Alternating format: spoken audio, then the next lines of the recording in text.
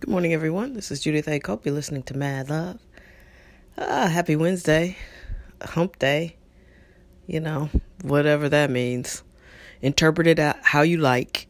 Apply it as you like. So anyway, I was just thinking I have quite a few new followers, and maybe you guys don't know why my podcast is named Mad Love. So I will give you a brief refresher. I was in Chicago circa 90-something, 95, 96, about the time Love Jones came out because spoken word was really popular. And I met up with one of my friends from Howard, and he was like, let's go listen to some spoken word. And I said, okay. So we went, and one of the poets was named Mad Love. And it was just so cool because he stood up. Apparently, they did this every week or so because he had like groupies, like fans. And so he stood up and the MC was like, why are you so mad? Why are you so mad? And it was just such a cool vibe. So it always stuck with me.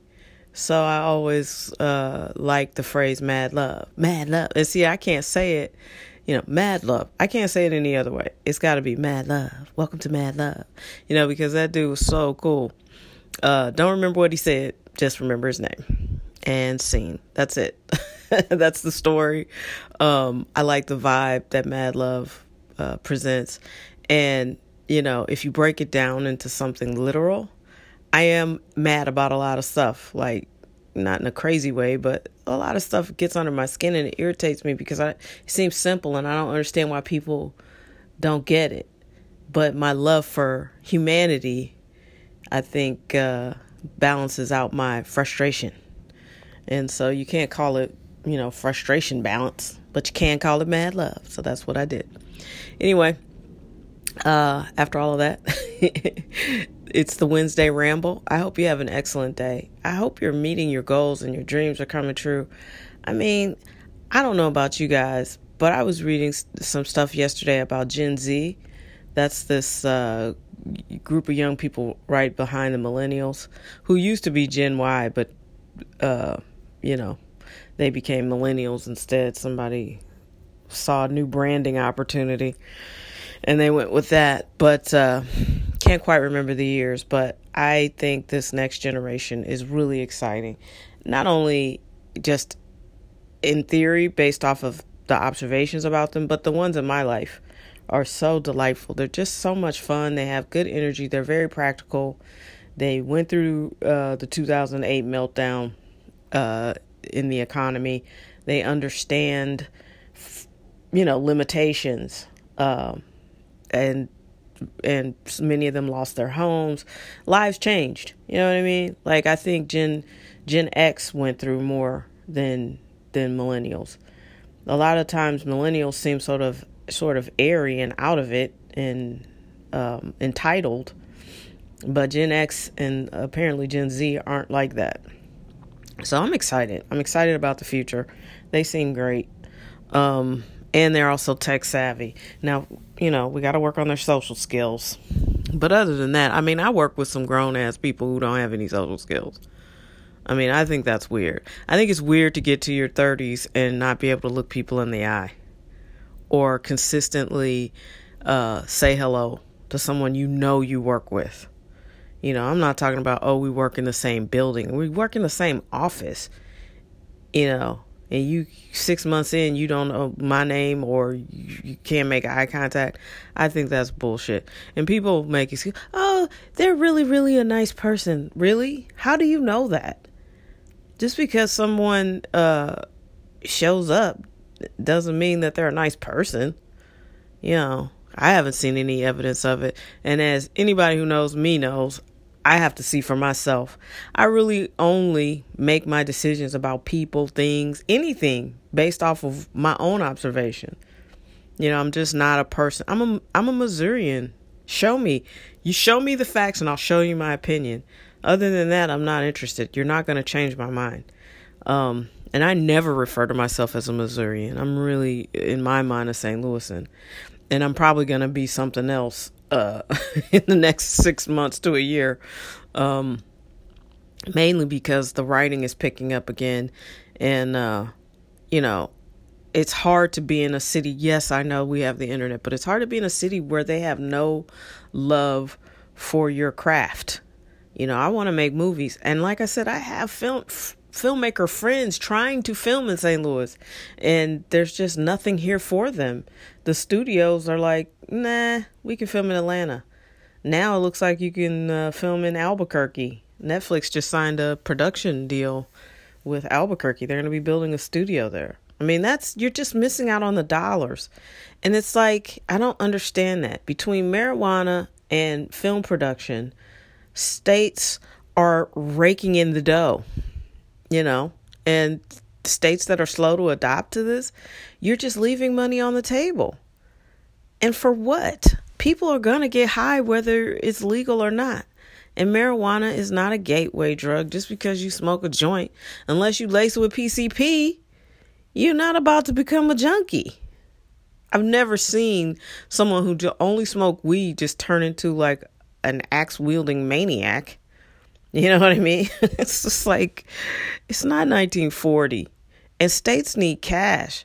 If you want to get schools and roads fixed and maintain the infrastructure of your state, where do you think the money's going to come from?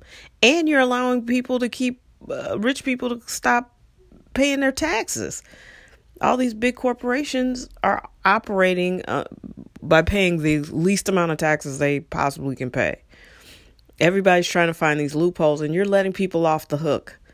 And then you won't legalize anything that would flood cash into your state. It's stupid, and it's not sustainable. I know more alcoholics than I know weed heads, and that's a fact. So I don't know. Sometimes it makes me wonder, like, who's in charge of this thing? I'll tell you, because I've been thinking about it. It really has been rich white men manipulating everybody. They don't want us to be on the same page. They don't want people of the same socioeconomic background to be on the same page. They don't want black people to get united. They don't want women to wake up and finally be like, hey, wait, what the hell?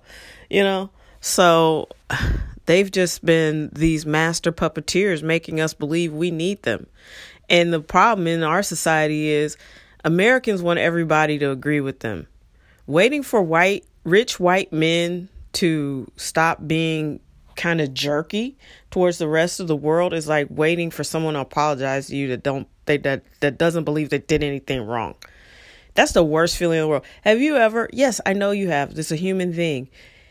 In childhood, all the way through adulthood, when you're like, you've been wronged, you're the righteous one, and that person just will not apologize. It's a frustrating thing. And in America, it seems to be our way to just wait for somebody to be like, hey, my bad.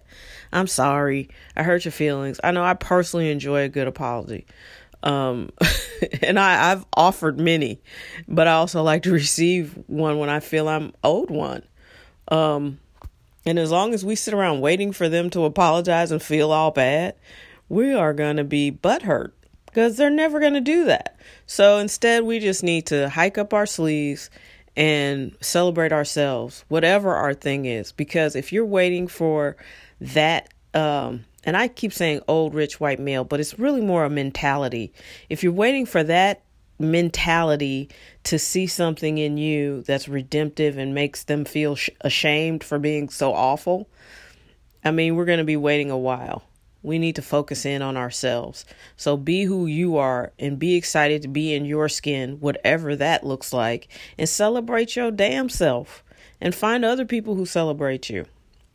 And then before you know it, you're surrounded by a community, and that community supports you and lifts you up.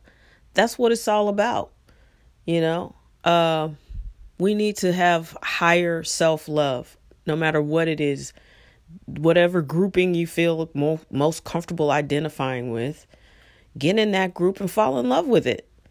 And find like people so we can all be in love with who we are instead of waiting for these old, white, rich people to suddenly wake up and be like, hey, we're assholes. let's be better, because it's probably not going to happen. I said probably because I'm an optimist. It ain't going to happen. And we don't need it to. We got mad love for each other. We're only here for a short amount of time. So let's just make the best of it. And I'm encouraged because I think the future is more diverse. It's more pragmatic. It's less old and selfish and mean and petty. And when all of that finally dies off, hopefully we'll still be able to save the planet and, just see what's popping. Just keep it cracking, keep it moving. The human experience is pretty delightful if you block out all the bullshit, So let's just focus on that and see each other in the winner's circle. That's the goal. Have a lovely day.